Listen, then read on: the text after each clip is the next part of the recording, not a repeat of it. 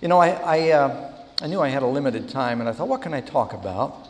It's been a while since I've been here, and I wanted to talk about something relevant. And the thing that weighs on my heart as one of the most important issues that we must understand today is holiness. Holiness. In fact, before I preach, I'm just going to bow in prayer. Would that be okay? And if you'd join me. Father in heaven, Lord, we are on holy ground now, and as we come into your presence during this Sabbath, and I just pray that your Spirit will be here. Speak to our hearts, Lord. We know that Jesus is coming soon. There's such a great work left to do, and we know that there's no limit to what you can do in and through us except our own full surrender. I pray that your word will come alive today, and that you'll teach us how to apply it to our lives. Be with me, forgive my sins, that it's ultimately your voice that is heard. We pray in Jesus' name. Amen. Now, my mother-in-law's here. She's always telling me, button your jacket, but they got 2 belt packs on me today, so I can't do that. That's my story, and I'm sticking to it. So I remember reading years ago about someone named Simon Stylite. He was a young man living in Syria, the border of Turkey, and when he was 14 years old, father was a shepherd, very poor. He heard the Sermon on the Mount, and he had a very pious mother, and it so deeply affected him, he thought nothing could be more important than being pure of heart. But he realized there was so much sin in the world. How could he do that? And so he thought, maybe if I go out into the wilderness and join a monastery, and if I afflict my soul, that was sort of popular back then, and he joined the monastery, and he was so rigorous in his devotions, the monastery kicked him out because he would go days without eating. At one point, they say he went the entire Lent without eating or drinking.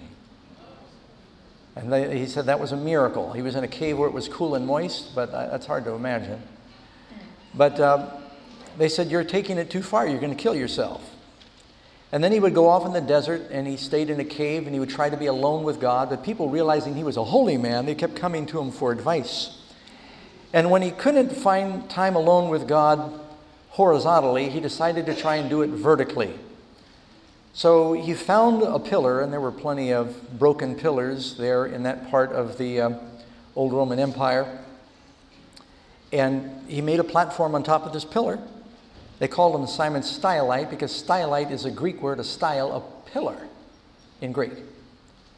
And he sat on this pillar, and he would just fast and pray and eat very little for days. And the more he did that, the more people came to him. They thought, this is a holy man. He is so close to heaven. So he kept getting taller pillars. And at first he was just on like a 6-foot pillar, and then he eventually worked his way up to one that was 60 feet high. And he spent 37 years living on about a 5-by-5 platform, exposed to the elements. I think he had a coat. He wore a rough, hairy garment because he thought, if it's too comfortable, I'll be too worldly. So it was coarse. And people would bring him bread and milk, and they'd climb up a ladder, and they'd ask him questions, and they'd haul things up and lower it down by rope, and he lived up on a pillar, trying to get close to heaven. 37 years, Simon Stylite. And there were many that followed after him, and they called them the Stylites. One man named Anatole in France, he decided he wanted to be closer to God, and he didn't have any local pillars, so he put a chair on his kitchen table in his house and decided to put on a hairy garment, and he would try to be close to God. But the other people in the home, the cook and the other family, didn't appreciate the sublime thing he was doing, and they made his life so miserable, he finally came down off his chair, off the kitchen table, and he said, I discovered it's very hard to be a saint in your own home. And that's why Jerome went out into the desert when he was trying to find holiness. Holiness is certainly important. If you forget all the verses today, don't forget this one. Hebrews 12:14. Pursue peace with all people and holiness, without which no one will see the Lord. Pursue peace, and among the things you're pursuing, pursue holiness. And he goes on to say, without holiness, not just a few, or it will not be limited, but no one will see the Lord. Now, I don't know about you, but that gets my attention. Jesus said, blessed are the pure in heart. They will see God. I want to see him face to face someday, don't you, friends? Christians are kidding themselves if they think that the only holiness that God is calling for from us is that which we receive through justification. There is a holiness of sanctification that we receive, where we walk with the Lord in a new life. We become new creatures with new hearts, and we're being called to holy lives. The word holy, well, in Hebrew, it's kadosh. In Greek, hagios. And it means to be separate. This is called the Holy Bible. It's separate and distinct from other books, and we treat it with reverence. And in the Batchelor home, we don't set anything on the Bible. You know, we'll have Bibles on the shelf, but I've been in Bible studies before where I saw somebody like set their coffee cup on the Bible. I said, do you mind if I move that? I said, that's the Holy Bible. This is a communication from God to man. It's separate. Marriage, it's called holy matrimony. Made vows with Karen. I have no other girlfriends but Karen. Doesn't mean I don't know of any other girls out there, but I've got a lot of boyfriends, don't misunderstand. But I only have, you know what I mean. I've got the beard now because I've been on a couple of camping trips and I found it was just easier, save time.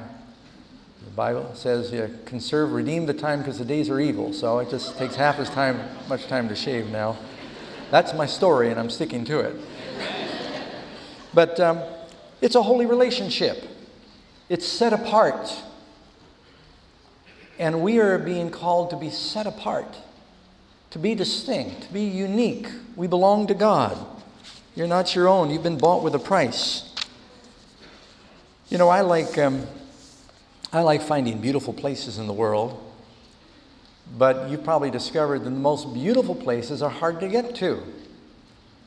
The reason I ended up in the cave up in the mountains is because when I was 15 years old and I was hitchhiking through Palm Springs, camping in the base of the valley with all these hippies, and they were partying and there was junk and cans, and this guy and his girlfriend went hiking by, and I said, where'd you come from? And I said, we live up there. I said, you live up there? How far? And they said, oh, it's just back a ways up in the hills. We live in a cave. How long you been there? The guy had been there for 11 years. And his wife had been there about 4 years, and they had a baby. I said, wow, that just so impressed me. I said, I'd love to see that. And they said, well, we're getting our groceries, and when we leave town, you can follow us up. Well, by the time they came back to our campsite where all these hippies were partying, the sun had gone down, they said, you still want to go? And I said, sure. My friend at that point gave up. He was from Brooklyn, and he decided to stay. But I thought, that looks like it'd be beautiful up there. And so I began to follow, and I could not keep up with this girl with a baby on her back. And here I was 15 years old. And he had, like 40 pounds of supplies, and he was leading the way. And I'm huffing and puffing and panting and saying, how far? He said, oh, just around the hill. Well, in New York, I'm thinking you got 1 block or something. And I had no idea what he meant by that. But just an hour and a half later, how much fun. I'm just dying. And the sun went down. It was completely dark. And all I could see was the faint glow of her socks that stuck out above her boots. There were just some little white socks. And I'm following these 2 things that are going up, because I'm on my hands and knees just about. It's very steep. And I'm just going like this, and I'm stumbling along, bumping into cholla bush and getting all scratched up. And then they get me to a cave, and I could hear the water running. I remember going crashing through some brush where there was a creek, and it was all dark. And then they told me, they said, there's a sleeping bag here. We're going up to our summer cave, and you can stay here. I said, you're leaving me here? I was so tired, I didn't really care. And I crawled in this damp sleeping bag, and I tried to fall asleep, and I heard all these things rustling. I later learned they were just like rats, but they sound very big in the leaves at night.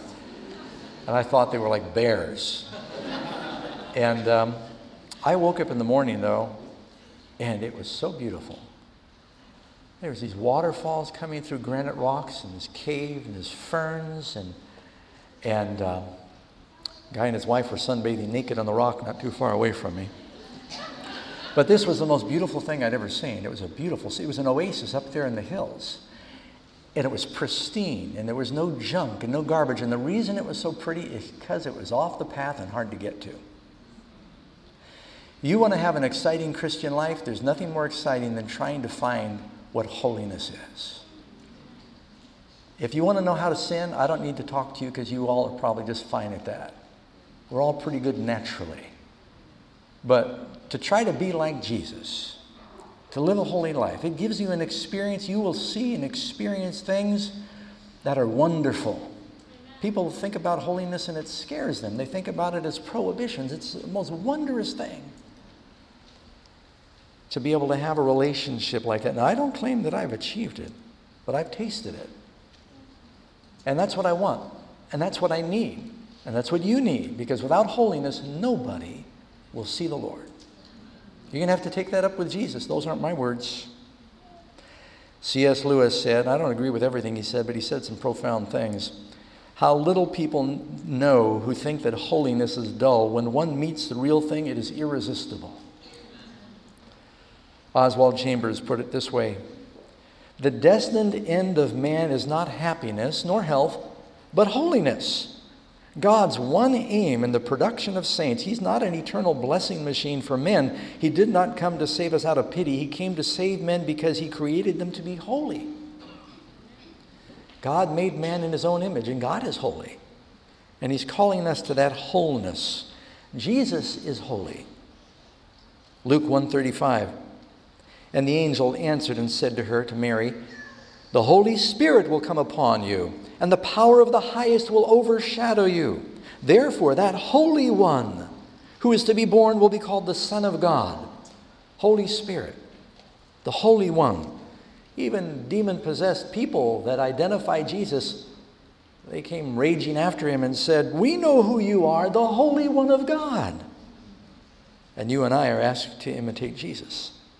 Peter preaching, Acts chapter 3, he said in verse 14, but you denied the Holy One and the just, and you asked for a murderer to be granted to you. Hebrews 7:26, for such a high priest it was fitting for us, who is holy, harmless, undefiled, separate from sinners, and has become higher than the heavens. Jesus is holy. His law is holy.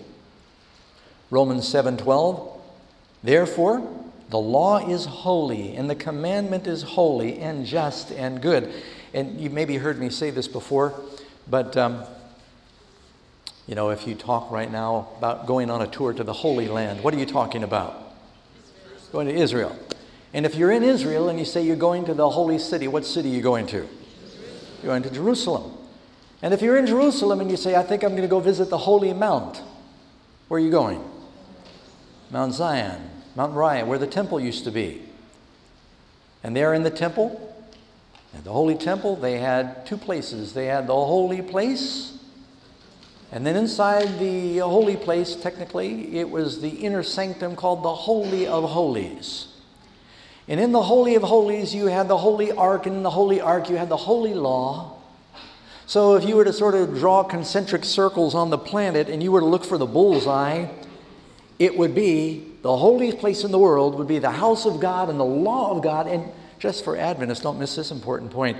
In the law of God, you find the word holy one time. It's in the commandment, the Sabbath commandment, that defines this day. Something that is set aside, it's set apart to be treated with a special relationship. Amen? His law is holy. 2 Peter 2:21. For it would have been better for them not to have known the way of righteousness than to have known it and turned from the holy commandments that was delivered to them. What a privilege when you think about that God spoke from a mountain audibly to a nation. And I know there have been expeditions of people going around the world saying, if we could find the lost Ark of the Covenant, wouldn't that be something to find that golden box? The important thing was the rocks in the box, and even more important than the rocks in the box was the words on the rocks in the box, which you happen to have in your Bible. It is not far away from you where you should say, who will ascend into heaven and bring it down to us? It's not down into the ocean. You've got to get Jonah with scuba gear to bring it back up. But it's very near unto you. The Word of God is right there. Holy Word. Message from God. His Word is holy. His name is holy. Holiness is the most sparkling jewel of His crown, Thomas Watson said. It is the name by which God is known. On the high priest, he wore a crown, and the crown had one thing written in it: holiness to the Lord. And you and I are called to be a nation of kings and priests. Holiness to the Lord should be our crown. God's called us to that. Exodus, and that's, by the way, in Exodus 39:30, Psalm 111:9. Holy and awesome is His name. Luke 1:49. For He is mighty who has done great things for me, and holy is His name. Now, just a little pet peeve. I don't know any way to say this without saying this, but of course, as Christians, one of the commandments also says, thou shalt not take the name of the Lord thy God in vain, for the Lord will not hold him guiltless that taketh his name in vain. And that, of course, would encompass you're not to swear, to curse, or speak with profanity. Jesus said, don't even make frivolous vows. Let your yes be yes and your no be no. How much more we should be careful at the mention of God's name. When I came to Christ after reading the Bible in the cave, I'd go down to town, and one person I never forgot, his name was Brother Harold, and he was a Jewish convert to Christianity. When I knew him, he was in his 60s or 70s. And just one of the, he just was like a pastor for all the street people. Godly fellow. He'd wake up 3 in the morning, read the Bible in Greek and Hebrew. Learned how to say God loves you in all these different languages, because all the visitors that came through Palm Springs, he'd find out what language they spoke and he'd say God loves you. And he was always giving out tracts. But I remember he'd go to the hospital. He'd quote scripture to all the people in the hospital. They used to let him just come in and visit them on. He was a self-appointed chaplain in Palm Springs. And he'd quote the Word of God and his voice would shake, because he said, this is words of God. And whenever he said the name of God, his voice he'd pause and he'd say it with reverence. You know, the Jews, when they were writing out the scriptures and they got to the name of Yahweh, they would put down their regular pen. Not all, but many of the old scribes, the Orthodox scribes, and they'd put down their regular pen. They'd say a prayer. They picked up a special pen for writing the name of God. And then they'd say another prayer and put it down and go on.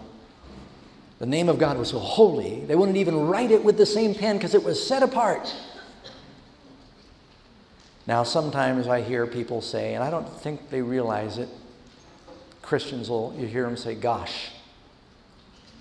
Where do you think that comes from? You ever do the etymology of that word? It's a derivative of God's name. Sometimes people say gosh and they put another word with it. Sometimes people say gee or gee whiz. And that's really kids that wanted to curse, but they didn't want to say it, so they just sort of corrupted it a little bit and thought they'd get away with it. A lot of that goes on in our culture. I don't think that we should even get near the border of saying God's name in vain. Holy is His name. Amen?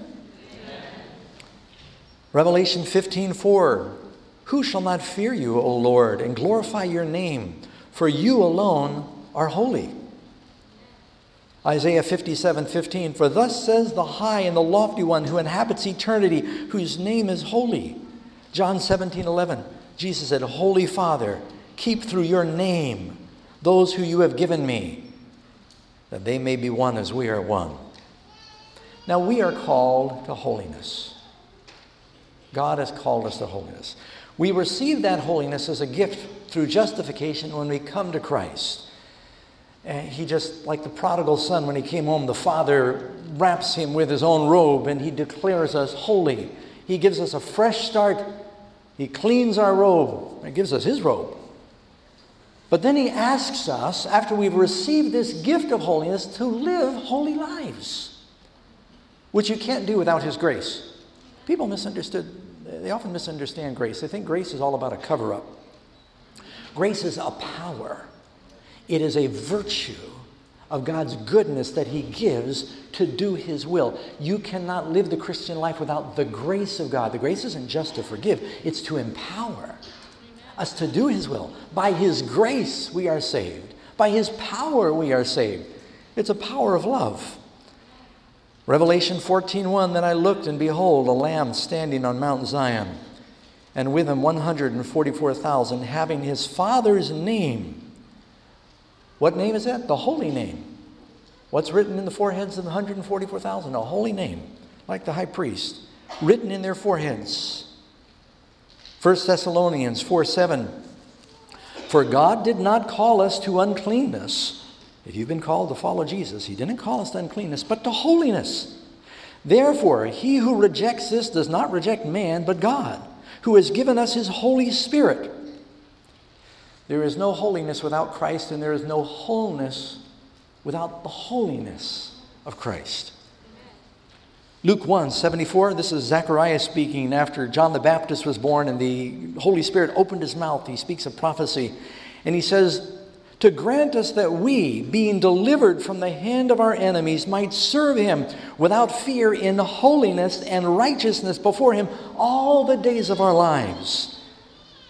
1 Peter 1:14 through 16, as obedient children, not conforming yourselves to your former lusts. This was our memory verse. As in your ignorance, but as he who has called you is holy, so also be holy in all your conduct. Because it is written, he's quoting Leviticus, be ye holy, for I am holy. We're being called to be his children. He's not only our Savior, he's our King. He's our Lord. Amen? Ephesians 4:24, and that you put on the new man, which was created according to God in true righteousness and holiness. Now, friends, I could go a long time and just give you verse after verse, but I know I'd lose you, even though it's the Word of God. But I could give you all these proof texts that are very clear that God is calling us not to just be forgiven of our past sins, but to live in a newness of life. This is what the new covenant is. This is what it means to be born again. Old things are passed away. All things are made new. We become new creatures. There's a new drive, a new motive, a new desire. The things you once loved, you hate. The things you once hated, you now love. That's the new covenant. He takes the stony heart away. We yearn for that which is noble and just and pure and good. And when we're exposed to the other, it grieves us. Grieved by sin. Longing for purity of heart. Now, I don't want you to be discouraged. Sanctification takes time. In the book Acts of the Apostles, page 560, the author says, sanctification is not the work of a moment, an hour, a day, but of a lifetime.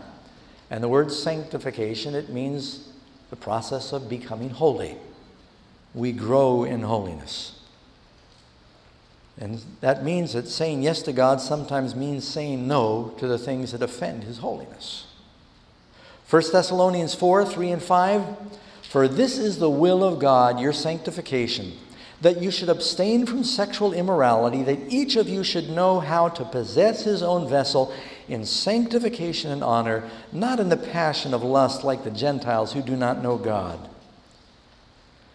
The Christian life is a new walk. Jesus said there are two roads.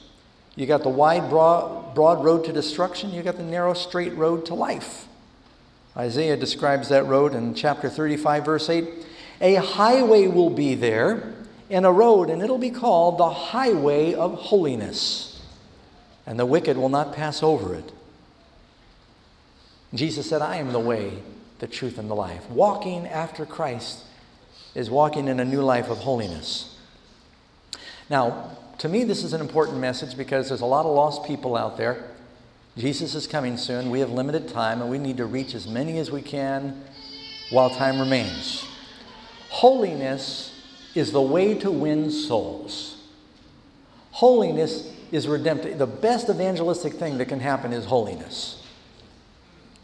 Let me give you some verses. 1 Peter 2:9, but you are a chosen generation, you're a royal priesthood, you are a holy nation, his own special people, that you may proclaim the praises. We are to go out proclaiming the praises. Why? Because we're a holy people of him who called us out of darkness into his marvelous light. Dwight Moody said, a holy life will produce the deepest impression. Lighthouses blow no horns, they only shine. And so when we're letting the light of Christ shine through us, it will affect others around us. King David, in his prayer of repentance, Psalm 51, he said, "Do not cast me away from your presence, and do not take your Holy Spirit from me. Restore unto me the joy of your salvation. Uphold me with your generous spirit." He mentions the Spirit twice, and then he says, "Then I will teach transgressors your ways, and sinners will be converted to you." One of the early church fathers, St. John Chrysostom, said, "If only 10 among us be righteous, the 10 will become 20. If the 20, then 50. The 50, 100. 100, 1,000. The 1,000 will become an entire city. As when 10 lamps are kindled, the whole house might be easily filled with light, so it will be with the progress of spiritual things. If but 10 among us lead a holy life, we will kindle a fire which will enlighten an entire city." God said he'd spare Sodom if he could find 10 saints there. There was hope for revival. One Jonah going through Nineveh brought revival. If God's people would really understand and appreciate and embrace and pursue holiness, you'd see an evangelistic revival. Let's face it. A lot of the world loves to jeer and mock Christianities. Why? Because of our inconsistency. We say one thing and we live another. But what if we really lived it?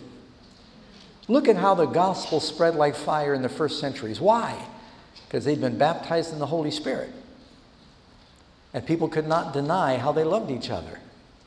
There was a holiness in their lives. They were set aside for God.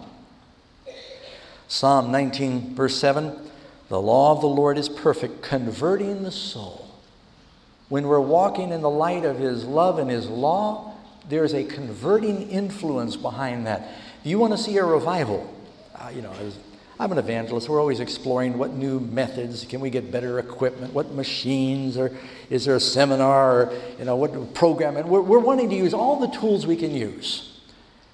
But in reality, I know the thing that's really going to make the biggest difference evangelistically is the baptism of the Holy Spirit. When people fall in love with the Lord, we've trained a lot of evangelists at Amazing Facts over the years. We have some of you here, AFCO graduates, and many are in ministry now, some in leadership.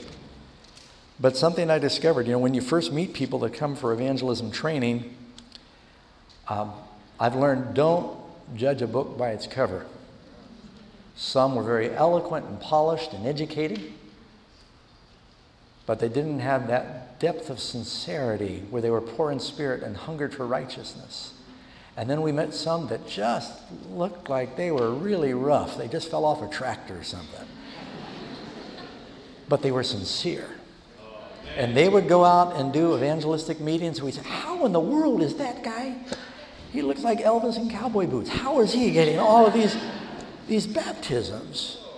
The people knew he was real. And then the others might be very polished, but there was something superficial. People are looking for the real thing. And if you're hungering and thirsting after righteousness and you're going out to win others to the Lord, they'll want what you have. The reason I ultimately surrendered to the Lord is I met some real Christians. And they were happy and they didn't have any drugs. I wanted to know what it was. And I found out they had a relationship with Jesus, and they longed for the purity of heart because they saw sin separated them from Christ, and they wanted to be closer to Christ, so sin was the enemy.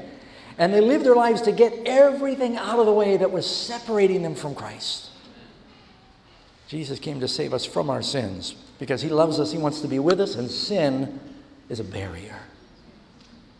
So he saves us from that which separates us because he wants to be at one with us. And that's what holiness is all about. We'll be much more effective. Some of you remember reading in school that literature about King Arthur and the Knights of the Round Table. And Tennyson wrote about Sir Galahad, who said, "I have the strength of 10 men because my heart is pure." I think the reason that David could bring down Goliath is because his heart was pure. He was sincere. There's a power that we'll have for evangelism. Now, holy people doesn't mean they're not tempted anymore. I'm not saying you need to go try to live on a pillar somewhere, some aesthetic, and try to get closer to God through isolation. I lived in a cave by myself, and I'd go a long time without seeing anybody. And you know, it's hard to be holy by yourself, too. It's easier, actually, for me to be close to God if I'm engaged in talking to others about God, because we're all affected by our own words. And I'm blessed as I open the Word with others. God becomes, He reveals Himself. He fills those who are willing to be used. So we're not saying that you're not going to be tempted. You're supposed to isolate yourself. Jesus was tempted. Hebrews 4:15, for we don't have a high priest who can't sympathize with our weakness, but He was in all points tempted as we are, yet without sin. And Revelation chapter 2 and 3, 7 times, Jesus says, to him that overcomes. Why would Jesus say that if it wasn't possible? I don't like to underestimate what God can do. G. Campbell Morgan said, holiness is not freedom from temptation, but it's a power to overcome temptation. Jesus was tempted in the wilderness, but through the Holy Word and with the Holy Spirit, He was able to reject the advances of the devil, and the holiness of Christ was a rebuke, and Satan fled from Him. Resist the devil, and he will flee from you. But it's only as you put on the holy armor of God you can do that. Now, let's talk a little bit about the why and how. We become like what we look at. And that's especially important in our culture today. 2 Corinthians 3:18, but we all with unveiled face, beholding as in a mirror the glory of the Lord, are being transformed. How does this sanctification take place? We're being transformed by beholding the glory of the Lord into the same image, from glory to glory, as by the Spirit of the Lord. You become like what you look at. We are somewhat like photographic plates, and as we gaze upon the Lord, His image is impressed on our souls. That's why we sing that song, Turn Your Eyes Upon Jesus. They knew the disciples had been with Jesus through constant exposure for 3.5 years. They sort of took on His mold. They became like Him. What are you looking at? What are you listening to? How much are you looking and listening? I suspect that if you're like most people living in North America today, or even in the world, we are bombarded by so much media. It used to just be television, but now it's just your smartphone. It's everywhere. I pump gas at a gas station where they got a commercial on the machine while I'm pumping my gas. And they're trying to sell me something. There's just messages everywhere. Can't even get your gas. So what are we going to do? Go run and climb a pillar? The Lord is telling us that He wants to fill us with the Holy Spirit and send us out into an unholy world to live holy lives. It's a challenge. A lot of Christians are Christians on the outside, but they're feeding on the wrong material. We were in South Africa about a year ago, I guess earlier this year. February, yeah. They've got a beautiful butterfly. It's a dainty blue, delicate butterfly. Its wings are like jewels. It flits very gracefully around. Until you see it land for supper, it eats dung. Looks really pretty, but it's got a disgusting appetite. And it sort of describes some Christians. They look really good, but if you only saw what they ate. And we feed on things that no Christian should ever feed on. You know, they say with computers, garbage in, garbage out. Some of us are trying to live the Christian life and we're struggling, we're sincere, but we still haven't made the connection between you can't feed on the world and think holy thoughts. Sometimes one image you take in will stay with you for years. And we've got to guard the avenues of our soul. It's kind of like the helmet of salvation, except think more astronaut helmet.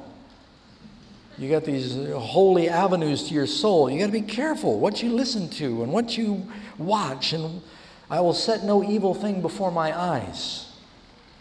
God's called us to holiness. Job 31:1, I've made a covenant with my eyes. Why then should I look upon? He's talking about lusting, a young woman. Someone said it's not enough that a gardener would love flowers, he must hate weeds, or it will choke the flowers. Romans 13:14, put on the Lord Jesus Christ, make no provision for the flesh to fulfill its lusts. We cannot gorge the carnal nature and then live by the Spirit. And, I know. And I'm in this battle with you because we are surrounded. Yeah, I can't even. I like Chipotle. But the music they typically play is, at least the ones I go to, it's kind of some awful music. I've asked them more than once if they please just turn it down a little bit. And so we're surrounded with it.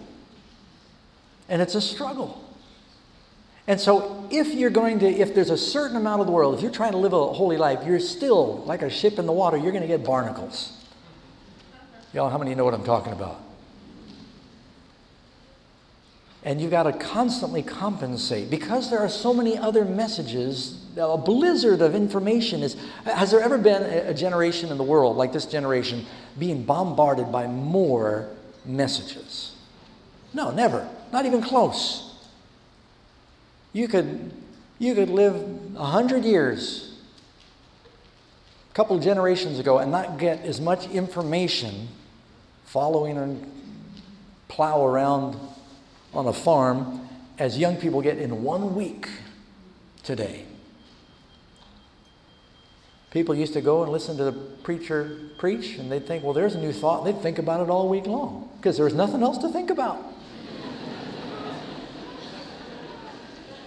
But now there's so much other information that just displaces and eclipses the spiritual information. So what do?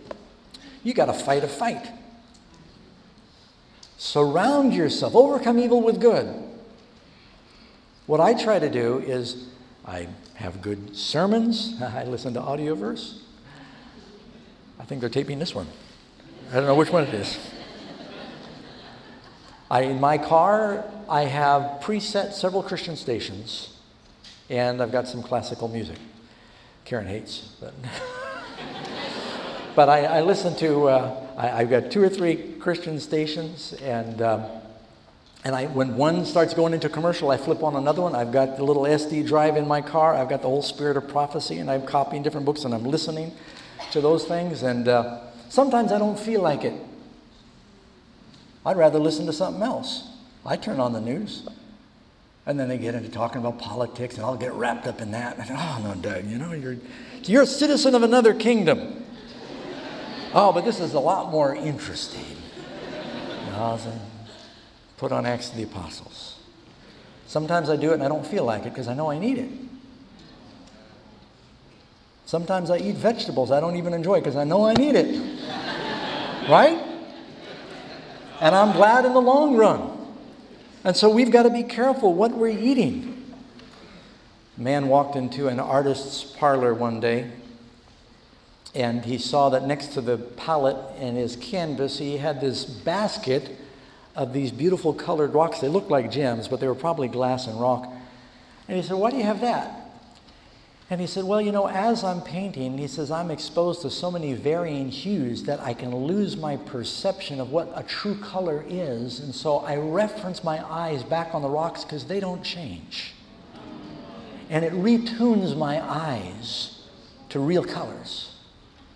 And we got a rock that needs to calibrate what is truth for us, because I'll tell you what, friends, there are some kooky messages going around in the name of Christ in the world today.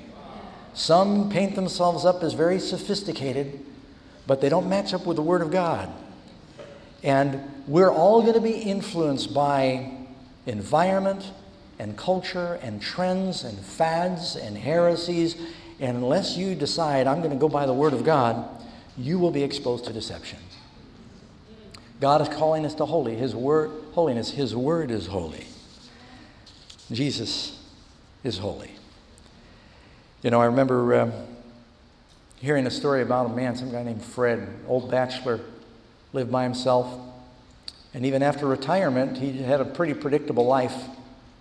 He lived in a frumpy little old house he had been in for years, and he'd walk once a day. He'd go up to the local coffee shop, and he'd sit down with some of his friends, and he'd eat, and they'd talk about the good old days, and he'd go home. And that was like the extent of his life. But one day they sat in the antique store window that was on the path to the coffee shop. The proprietor set out this beautiful glass porcelain vase, and it had some shapes and colors and knobs on it, and had the colors of like a hummingbird's iridescent throat. It was just really beautiful. They're kind of swirling around like a rainbow, and Fred walked by one day. He stopped and he looked at it, and he just stood there and he stared. So I think that's the most beautiful thing I've ever seen. And then he went on, he ate lunch, and he stopped on the way home. Had to pass it, going and coming from the coffee shop, stared at it again. This went on for a couple of weeks. Every time he went by, he'd stop, he'd just stare at it. Finally, the proprietor saw him every day stopping and looking at the vase, and he came out and said, "Fred, you stop and you gawk at this thing every day. Why don't you buy it? I'll make you a good deal. You seem to enjoy it." And I thought, well, I haven't bought anything in a long time. How much? And they agreed on a price, and he probably took it home. Wanted to sit where he could look at it, so there in his living room by his lazy boy chair, he sat on the fireplace mantle, this beautiful vase, and he sat back and he looked at it and he thought, boy, that is beautiful, but said it doesn't look as nice without the light coming through. So he kind of pushed the curtains back, and all this dust came off the curtains. And he said, boy, I probably need some new curtains. I don't think I've replaced those in 50 years. And so he replaced the curtains. He sat down, and a little more light came through, and then he saw, I don't think that paint was peeling behind it. He said, that thing's so pretty, but you know, with that peeling paint, it doesn't look quite right. He didn't realize how much the paint had faded. So they painted the walls in the house. He sat down in his chair, and the spring popped out of the arm. He said, gosh, I've been sitting in this old chair for 30 years. I didn't realize the stuffing was coming out. And then next went the carpet. And then he started cleaning the front yard. And then he looked at his wardrobe against that new chair, and he said, I don't think I've bought any clothes. And you know where this is going. Little by little, his whole life, his whole house, his front yard, his clothes, everything was renovated by the introduction of something that was pure. That it stood in condemnation of everything else around it, and it transformed everything else around it. And this is what happens when you receive Christ into your life. It's a beautiful thing, but it's a shining light. And it will make every spot of defilement painfully distinct. So you have to do one of two things. You have to get rid of the vase, or you have to transform the house. And the Lord, and this is sanctification, He comes into our hearts and He says, I want to make you new. You can live a new life. That's what the new heart does. God is calling us to holiness, friends. And it's a big deal. There's nothing bigger. There's no more important thing I could talk to you about. Because Jesus said, without holiness, no one will see God. Blessed are the pure in heart, they will see God. He wants us to be pure in our thinking. A lot of us struggle with what Zig Ziglar called stinking thinking. And the only way you can change your thinking is to have a new heart. The only way you can change your thinking is by choosing what goes into your mind. Choosing what you look at. And when the wrong thing tries to find an entrance, you reject it, you rebuke it. And through that, then we can walk a new walk and live new lives. Jude 1:24 in closing. Now therefore to Him who is able to keep you from falling and to present you faultless before His presence of His glory with exceeding joy. Philippians 4:13 says, I can do all things through Christ who strengthens me. Living a holy life in this wicked world is as hard as walking on water. And the only way Peter could do it was by keeping his eyes on Jesus.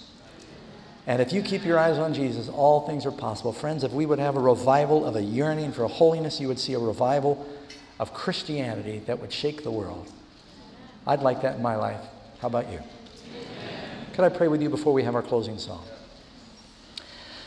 Dear Father, we want to just thank you again for your presence, for this simple message that you've called us to holiness, and it's so exciting, Lord. We yearn for this. It's so rare in this wicked world. We're used to comparing ourselves among ourselves and by ourselves, and Lord, we want to set Jesus up on the mantle in our hearts as the perfect standard. I pray that all we do will be measured by him and by his life. I pray that as we spend our time looking at him and beholding him, that it'll have a transforming influence. So we'll be transformed from glory to glory. Bless each person here. There's different ways we need to apply this message, but we know you've called us all to holiness, for you are holy. And it's in your holy name we pray. Amen. This media was brought to you by Audioverse, a website dedicated to spreading God's Word through free sermon audio and much more. If you would like to know more about Audioverse, or if you would like to listen to more sermons, please visit www.audioverse.org.